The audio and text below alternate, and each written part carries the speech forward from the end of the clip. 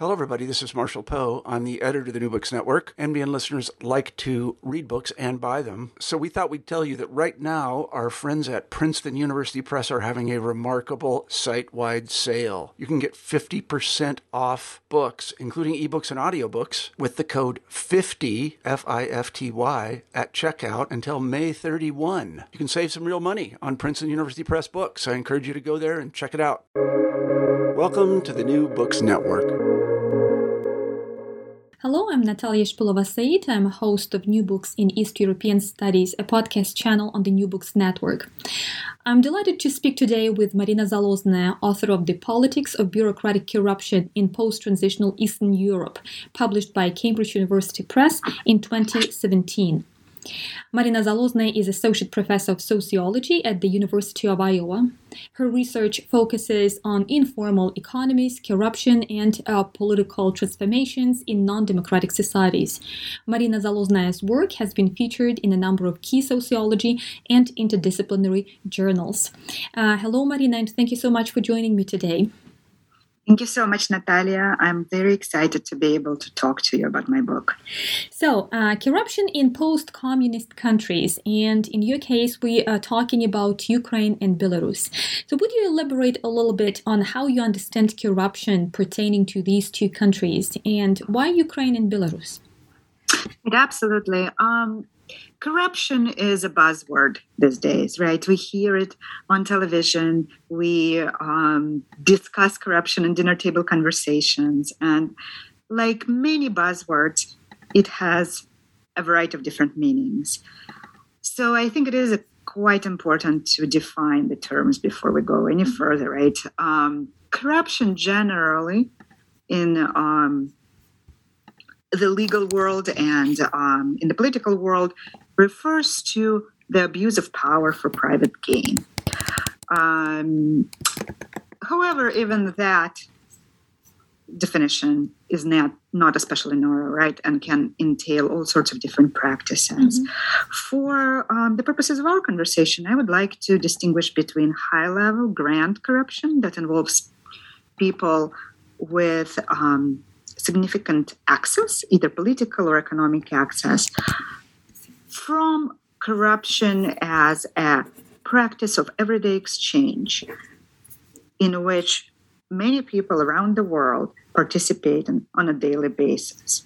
Transparency International, which is probably the biggest global watchdog organization that collects data on corruption around the world, suggests that in more than 48 countries around the world, a quarter of the population or more reports paying bribes to public sector officials, right? So basically, street-level bureaucrats, people who provide us with services in our everyday lives, from teachers to tax officials to policemen to street-level, kind of low-level politicians that or come in contact with, just, going about their business.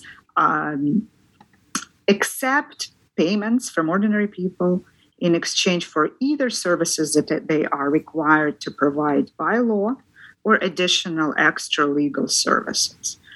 To give you an example, one might think about paying a bureaucrat in a registration office to receive the documents faster than usual wait time would suggest. Or, in the book, I talk specifically about corruption in higher education. So an example of exchanges that I discuss are small-scale exchanges between professors and their students that ensure specific grade or guarantee continued retention despite, let's say, dismal attendance or lack of interest in the subject, and so on and so forth.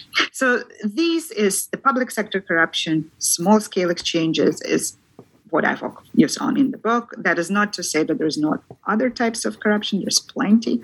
It's just to make a meaningful argument, I wanted to be very clear about the kind of practices that I'm describing. And why Ukraine and Belarus? the choice, but both are high corruption countries, right? So Transparency International, that organization I mentioned a few minutes ago, ranks them very similarly among a third most corrupt countries in the entire world. And the two countries have obviously a shared past of being socialist republics, and as such, they share a legacy of informal exchange in the public sector, known as blood. However, the two countries have developed really differently after the fall of the Soviet Union. One country, Ukraine, has democratized and has had multiple transitions of power, mostly peaceful. So it's classified in the West as new democracy and is generally loved by the West. And even if sometimes it's used as a place to fight proxy war with Russia.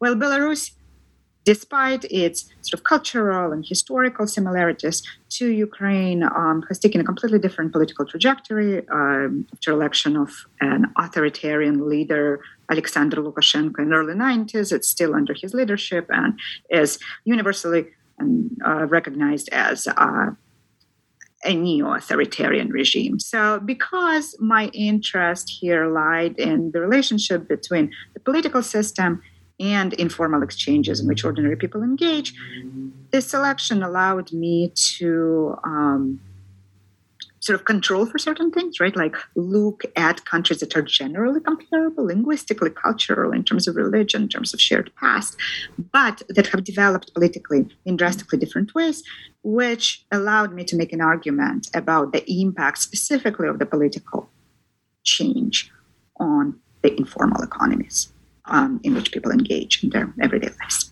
Mm-hmm. Yeah, I'm glad you mentioned blood. I think this term will be familiar to everyone who is familiar with the post-Soviet countries. Is blood the same as corruption, or are there any profound differences here when we talk about blood and corruption? Right.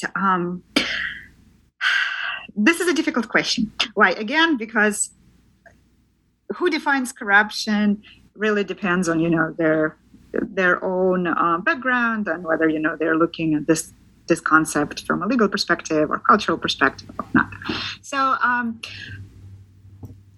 if we think about corruption, public sector corruption, as unsanctioned informal transactions that happen outside of the purview of the state, whereby bureaucrats use their access to public organizations to distribute resources in ways that are not consistent with the mission of these organizations, then yes, blood is absolutely aligned with that, right? So for those who don't know, I would like to kind of say maybe a couple of words about what blood is. Mm-hmm. Blood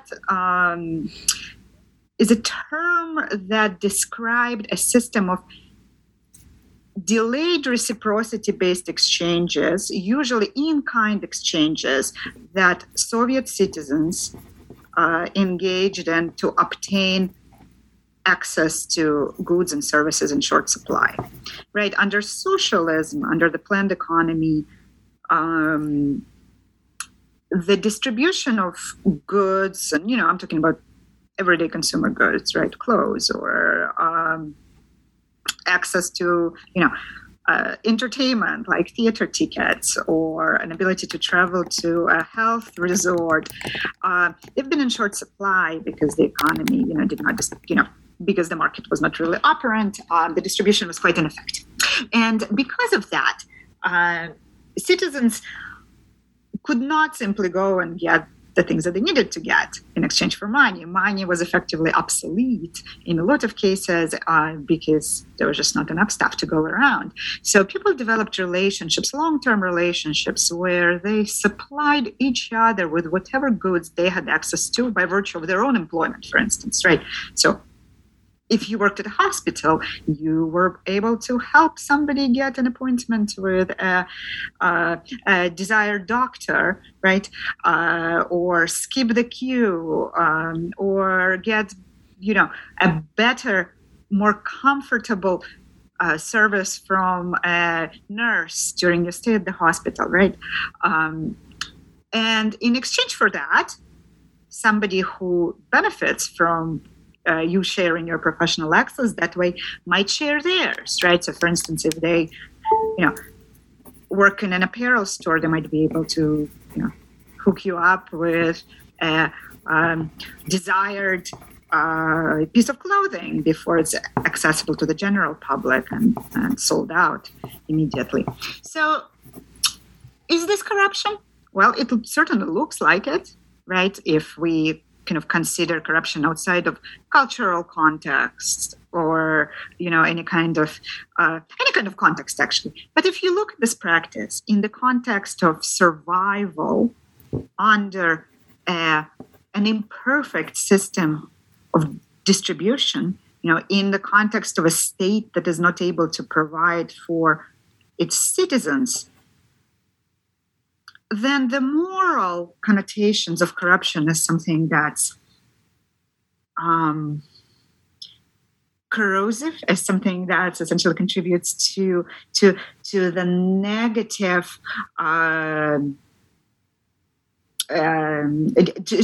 contributes to public life negatively. This breaks down, right? Because clearly corruption here is a survival strategy, is something that's not a choice and should not be seen as reflective of any kind of moral, negative moral qualities of people who engage in it. Mm-hmm. Mm-hmm. Yeah, well, it looks like the more we think about corruption, the more difficult it becomes to even identify this concept, because there are so many subcategories, subtopics that we have to consider. And I'm really intrigued by this kind of flip, right, that we can take with this notion of corruption when we look at it on the small scale exchange, right, as survival, right, not as something that, not as an action that we take to break the law, right, but just to survive. And that's a very interesting point. So if we take this into consideration, what's the root of the small scale corruption in countries such as Ukraine and Belarus, in your opinion, according to your research? And I understand that you do emphasize that the scope of your research focuses primarily on educational institutions. Absolutely. Right. So the book is about universities primarily. I do talk a little bit about schools, secondary schools, and hospitals, but these are what sociologists call shadow cases, right? Mm-hmm. They're not the primary focus of the book. I got my data by working at 2 universities in Kiev and 2 universities in Minsk, and by interviewing people who know stuff about corruption, right? Participants from both sides, so students and their parents, because generally parents are the ones who provide the funding for those exchanges, and professors and administrators are the ones who receive it, as well as a number of analysts and experts, people who think about this professionally. So it is absolutely true that even though corruption today, small-scale corruption today, looks quite different from blood in the Soviet time, for one, money is now in need, right? So while during the Soviet times you could not get things that you wanted to get because of the shortages and consumer deficits, now everything is available in both countries. What people are lacking is money to get it, right? And so now exchanges don't look quite the same. If you have money that's exchanged, you don't need to maintain a social relationship for a long time, right? So let's say, let's return to the previous example of blood that I gave you before. With blood, let's say you have a friend who has access to hospital staff. And if you help them out, you might not need help that they can provide at that specific point in time, right? You are not always looking for help with the hospital accommodations. So you need to maintain the relationship over time so that when the need arises, you have somebody to contact and to get help from. When money becomes the premium medium of exchange, this need for relationships over time is no longer quite as dire, right? Money allows for an immediate transaction. That's why the contours of the corruption exchanges have changed significantly. At the same time, whenever you talk to people who engage in it, the rationale that they provide quite often is still very similar for the engagement in corruption in blood back in the day. That basically they feel that there is no other way to get what they need in the country in which they live currently, right?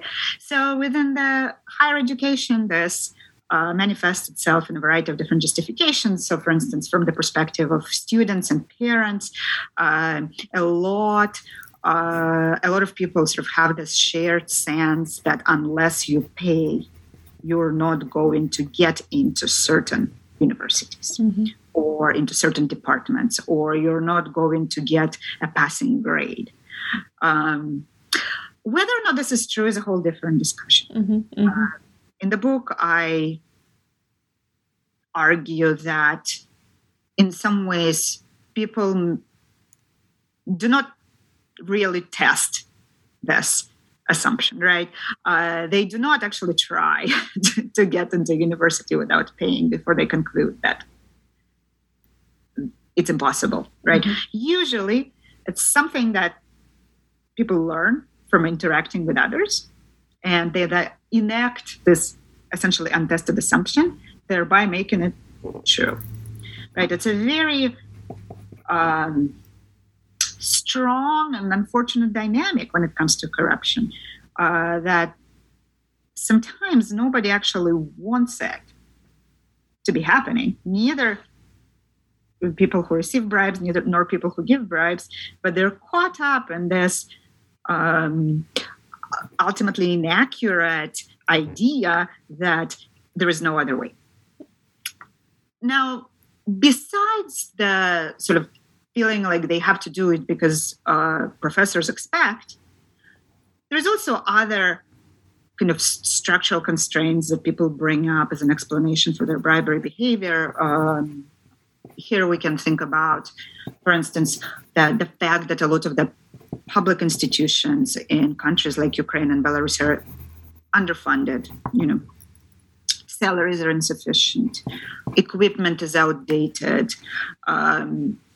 Basically, citizens feel like it's up to them to subsidize the services that are subpar, right? That without giving money under the table, they won't be able to get a good service just because the state is not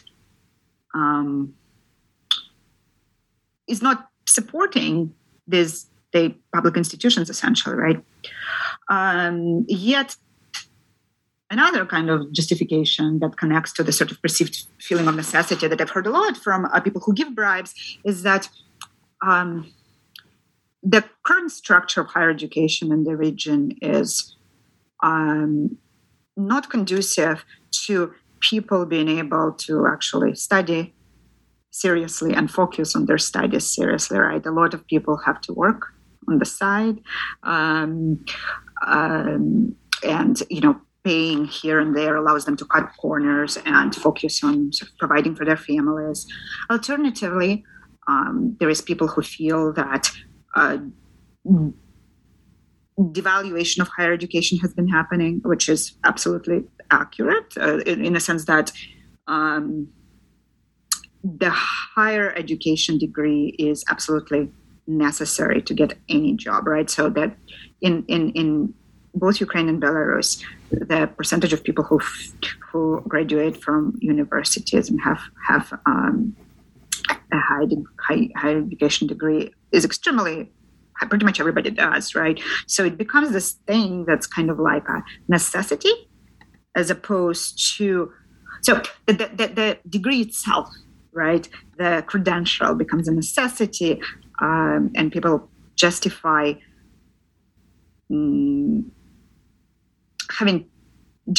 buying it essentially as a way to get around this system that doesn't make sense to them, right? Like, so for instance, they might not be actually interested in being an engineer. All they're interested in is getting the degree and moving on, allowing the employer that they want to employ them because now they have that, that they put the check in the box and they got the degree. Yeah. My question is, what was the scope of your research in this case? Because, as someone who received some education in Ukraine as well in the 90s, back in the 90s, some of these descriptions resonate with me. But I think we should also consider what probably regions we also talk about and what universities, institutions, and other things. What other things we consider while we make this kind of conclusion. Also, like you said, yes, especially for regional, local schools, there is a huge problem in terms of modern equipment. While in some bigger cities, for example, there are schools which are very well equipped. So I'm curious about the scope of the research and the scope of these conclusions that can be applied to the whole educational system, both in Ukraine and in Belarus. Absolutely. Yes, Natalia, thank you for this question, because it's actually one of my sort of broader goals in this book is to emphasize the within-country variance in these practices. Why? Because corruption has become this sort of term that the international community in recent years has used as a measure of morality and moral standing of some societies relative to others, right? So essentially we have this moral order that's emerged, and countries like Ukraine and Belarus find themselves on the bottom. And because generally the unit of comparison here is countries, one country versus another country, then those that do score high in terms of corruption are in sort of the public imaginary are perceived as ubiquitously corrupt, right? Like completely corrupt. Everything is corrupt. And that is just plainly not true. It's not helpful for us to say that in any possible way. It's not helpful because, it creates this moral order that, is just ultimately nothing else but a reflection of international power. When you're rich and influential in the international arena, you find yourself in a good position in that order, and it reflects nothing about the people or their ethics or anything like that, right? The second reason why it's not helpful is because from a social scientific perspective, we really, without taking into consideration the rich variance within each country, we're not able to really understand what's going on. We're not able to understand the causes or consequences of informal economic practices like the ones described in my book. So you are absolutely right. There is a lot, especially in Ukraine, and I'm going to mention Belarus a little bit later. In Ukraine, the higher educational sector is fragmented. It's almost like there is two different worlds, right? There is a world permeated with corruption, and there is a world where corruption is minimal or non-existent. And, immediately, us in the West, we are, the explanation that comes to mind for this fragmentation would be the different quality, right? So we have good non-corrupt universities and bad corrupt universities, and that's absolutely inaccurate. It's two different spheres, two different organizational environments that operate according to different institutional logics, and within which each of these two sectors, we have high-quality institutions, low-quality institutions, high-prestige institutions, low-prestige institutions. And the reason why this fragmentation occurs, according to my argument in the book, is that Ukraine, since the breakdown of the Soviet Union, has really had this mixed political and cultural identity, where because of its geopolitical importance to the West, it has been supported by the West. significantly, and Ukrainian people have developed a certain orientation towards the West. But as we've seen, with the turnover of politicians in Ukraine and political leaders in Ukraine oscillates between pro-Russian and pro-Western ways of life. And it's this turnover that, according to my argument, has resulted in the institutionalization of two different ways for organizations to function. Mm-hmm. That coexist, and they don't necessarily compete with each other, right? Mm-hmm. So you can go through a corrupt trajectory through your education and get a job, through connections, and operate in that world. You also you may choose not to do it, or you may not be able to do it because you don't have the necessary connections and necessary resources to participate, right? So, for instance, you mentioned the regional schools. A lot of them are both corrupt and non-prestigious. Why? Because they have emerged sort of to satisfy this demand and purchasing diplomas, that everybody has to have a university diploma to get a job.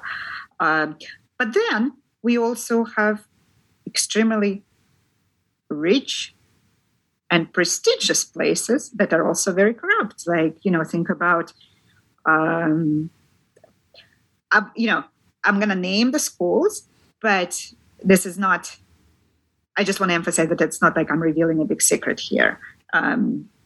In fact, in the book, I analyze public reports about the levels of corruption in these places. And, there's multiple opinion pieces. There's actually corruption ratings, so it's not something that I just want to, for the listeners who are not familiar, I want to emphasize that I'm not revealing I'm not breaching the confidentiality of my research subjects, right? University, the main university in Ukraine, the Taras Shevchenko National University in Kiev, especially some departments within it have emerged as, openly and knowingly very corrupt. Even though they're extremely sought after, the education is good. So, this is just to illustrate the distinction between this.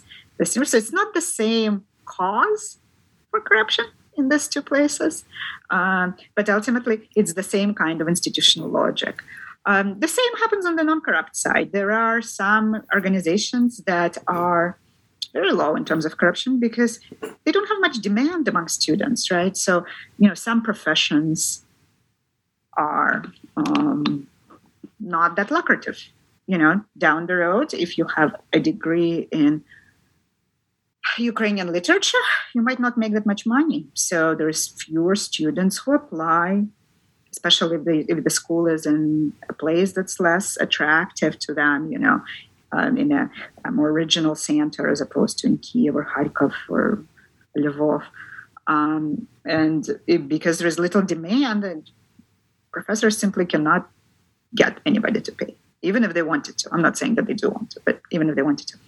So this is sort of considered a non-prestigious, provincial kind of non-corrupt university. But you also have Kiev Mohyla Academy that's notoriously free of corruption, even though it's one of the most prestigious institutions of higher learning in contemporary Ukraine, and it has, it attracts faculty from abroad, and it's extremely competitive. So basically, the point that I'm trying to make is that there is no one cause for corruption or the absence of corruption. Mm-hmm. Rather, there are multiple causes, but they coalesce in this consistent trajectories that, because of the plurality of the political landscape, have been able to coexist in contemporary Ukraine. Mm-hmm. And would you tell us a little bit more about your fieldwork in Belarus? And maybe by the end of this section, we can also draw some parallels between corruption in higher educational institutions in Ukraine and in Belarus. How are they different or how are they similar? Mm-hmm. So I did my fieldwork in Ukraine before I did my fieldwork in Belarus. And, I was not prepared what I was going to see in Minsk. What I mean by that is that there was no corruption, right? In universities. I remember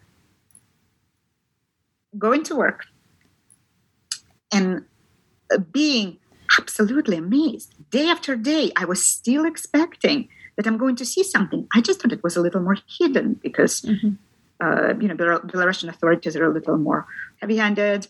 There might be a little bit more oversight. But day after day, I saw nothing. My interviews revealed nothing. And I started being less skeptical of this transparency and absence of corruption when I sort of noticed other patterns. One of them, for instance, is that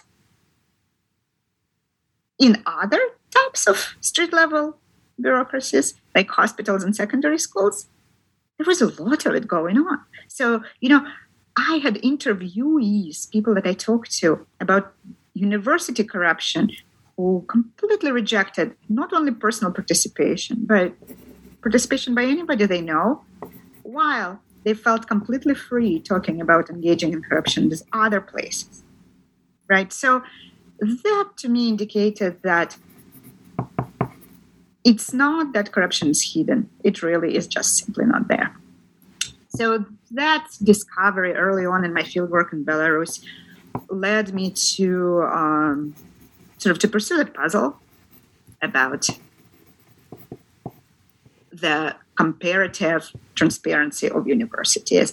And it took me on a historical journey back to the beginning of Lukashenko's term in mid-90s, where there was a period there from about mid-90s to early 2000s where people who have worked at universities at the time or who have attended universities at the time consistently recognized as the time where corruption was there.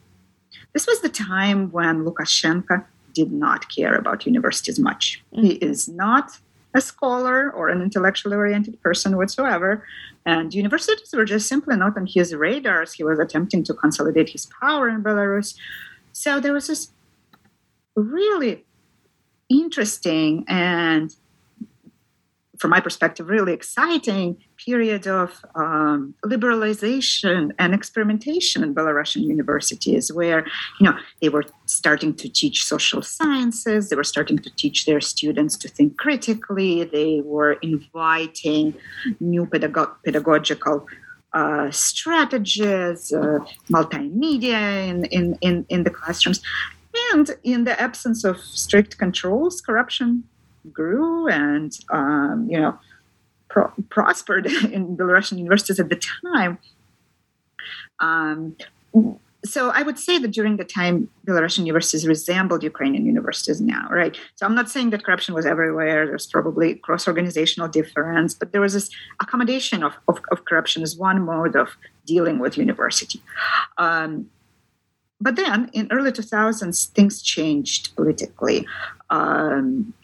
In the election of 2001, university students really emerged as a potentially threatening oppositional force, right? So to Lukashenko, not only did they not vote for him, we know that from the independent monitors of the election, because obviously the official results show them voting for Lukashenko in drones, but that was not the case. Not only did they not support him electorally, they also organized. They organized in groups outside of the purview of the state. They took to streets sometimes. So basically, this is all happening while places like Ukraine is going through a pro-democratic revolution, right? While Georgia has this pro-democratic movement. So at that point in time, Lukashenko realizes that people who are exposed to alternative ways of thinking are not going to like his regime. So what follows is essentially a crackdown on Belarusian universities, where a number of more independent institutions with private lines of funding and foreign donors get closed completely. Others get, a turnover of personnel where cherry-picked Lukashenko loyalists are appointed with a clear task of making sure that students mobilize for Lukashenko.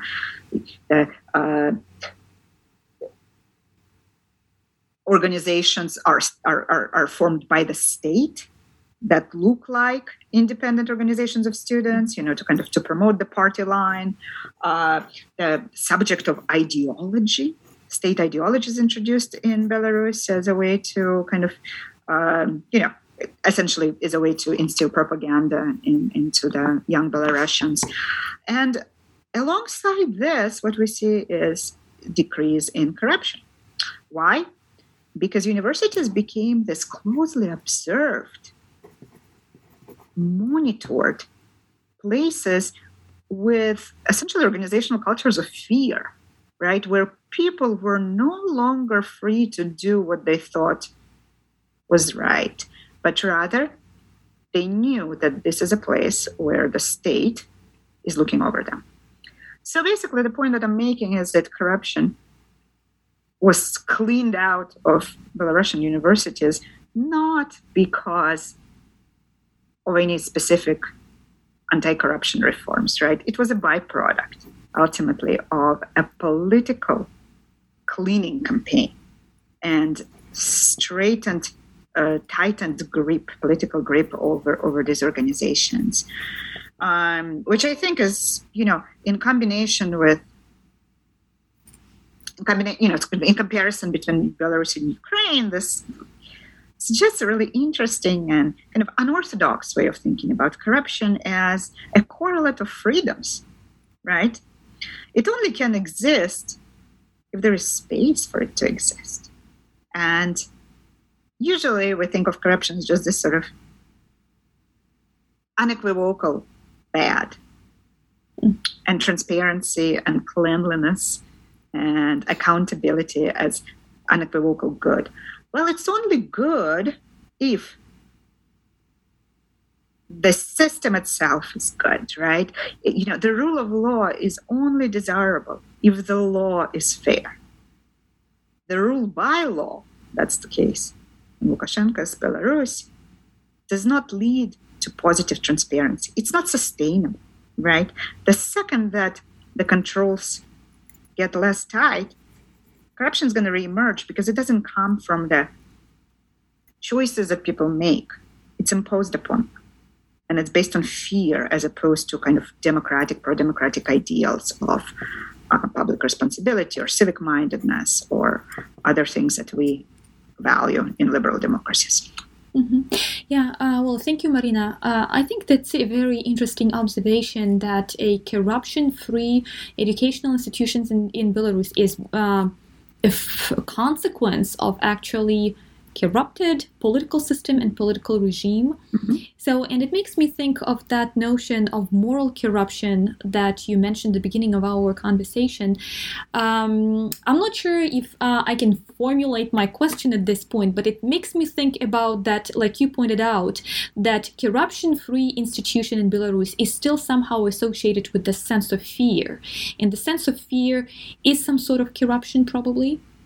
Mm-hmm. Absolutely, yes. I mean, what we see happening in Belarus is an inverse relationship between high-level and low-level corruption, right? So, yes, you have less low-level corruption, but that's because there is capture of the state and corrupt methods of surveilling the population on top, right? Because ultimately, it's Lukashenko trying to preserve his power in non-democratic, corrupt ways, right? So, again, my book is an invitation for Western readership primarily to think critically when using this term, to think critically about the consequences of corruption. Who is it good for? Who is it bad for? And connected to that, to develop policies or promote policies that do not go after people's freedoms, but rather actually contribute to democratization. the fact is that the international community spends billions of dollars annually on promoting anti-corruption initiatives around the world. And usually the easiest thing to do is to focus on small level corruption, right? Because top level corruption is hard to get, and then countries don't allow access to international organizations if they start going after important people. So it makes sense why. However, I think that eradicating small level corruption in countries where high level corruption exists is not only useless, it's actually counterproductive. It gets rid of the spaces of freedom that people have in an otherwise unfree societies, spaces where they can come together and do something outside of the state. Yeah, I still have this question about measures which can be undertaken to somehow combat the current corruption. So you partially addressed this question just previously, but I'm still curious about those possible measures that you envision could somehow work for Ukraine, for example, or for Belarus. And it looks like these are two different cases, but still. Yeah, absolutely. Yeah, so I guess one thing that my comments before suggested was sequencing, right? So that meaning that it's not that we don't want to eradicate low-level corruption. We do, for sure. Ideally, it wouldn't exist, but it should come after the measures that are focused on promoting freedom of press, freedom of expression and association, right? Independent judiciary, free elections. Without these things, we're eradicating low-level corruption is not going to get us anywhere. In fact, it's going to consolidate non-democracy. But if these other measures are effective, and in Ukraine, in many ways, they are. Ukraine is a politically free society, amazingly so. And I think that in Ukraine, for instance, thinking about small-level corruption is not untimely necessarily. So the kind of things that my specific research suggests would be useful, I think are primarily the organization level measures. Why? Because corruption, oftentimes anti-corruption initiatives are targeted either kind of on the level of entire country or entire institutions, for instance, changing the higher educational system, the way it's organized, separating master's degrees from specialist degrees or whatever the kind of the structural reform of higher education might look like. Or they're focused on individual level incentives, right? Sort of increasing salaries or increasing punishment for corruption, stuff like that. But what my work suggests is that the organizations might be, specific individual organizations might be the place where intervention could be extremely productive because it's feasible. It's easier to change an organization than it is to change the whole process of higher education, right? It's also is likely to be more sustainable than dealing with individuals, right? Because organizations carry a culture that, as I show in my Ukrainian case, is self-perpetuating, right? So people participate in this kind of behavior based on untested assumptions a lot of the time. So, and these untested assumptions, they exist within organization. People come and go and they stay, right? So if we implement organization level changes, specifically measures that are targeting the transmission of untested assumptions, that can be cheap, effective, and have lasting effects, actually. What this would look like specifically is hard for me to say, as this is not a part of my expertise. But I would invite policymakers to think about the cultural aspects of organizational life, not only about the structural aspects of it, not only about the incentive structures, but also about the ideas that are spread. And sort of embedded within organizations.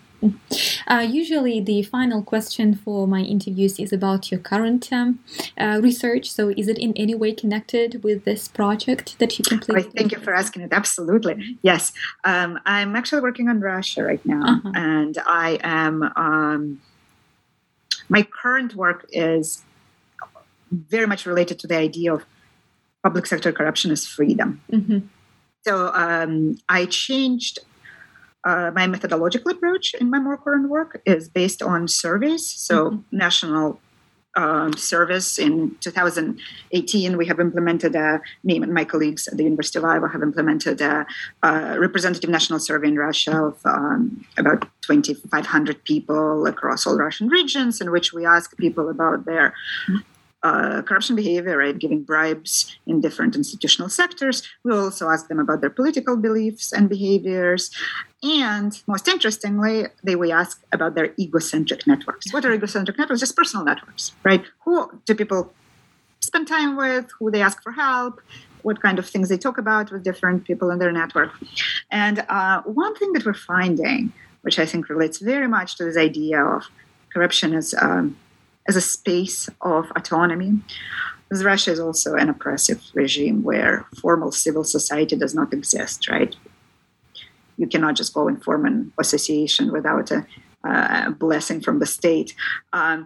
What we show is that in order to participate in public sector corruption, people develop these networks that actually kind of look like civil society networks. They outside of their immediate circle of interaction, and by doing that, they expose them to new ideas, new ways of thinking. They make people feel connected and sharing. They make them feel like they share the same goals, right? So this is not perfect civil society by any means, but it creates this carcass, right? Like a rudimentary structure that very much looks like a civil society because it exists outside of the purview of the state, because people can talk about things without worrying, because people can exchange resources, provide support, and ideas that are not controlled by the state. And there's just no other types of networks in Russia that are not controlled by the state in the same way. So yes, thank you for asking me, and I hope to work on that in the future. My next book project is going to be about Russian women and their involvement in this kind of networks of assistance, exchange, and support, and political implications of this network. Well, good luck for this project, and thank you so much, Marina, for speaking with me today and for your research that actually is an invitation to complicate this conversation about corruption theoretically, academically, and practically as well. Thank you so much. Absolutely. Thank you, Natalia. This was such a pleasure. Today I spoke with Marina Zaloznaya, author of The Politics of Bureaucratic Corruption in Post-Transitional Eastern Europe, published by Cambridge University Press in 2017. Thank you for listening to New Books in East European Studies, a podcast channel on the New Books Network.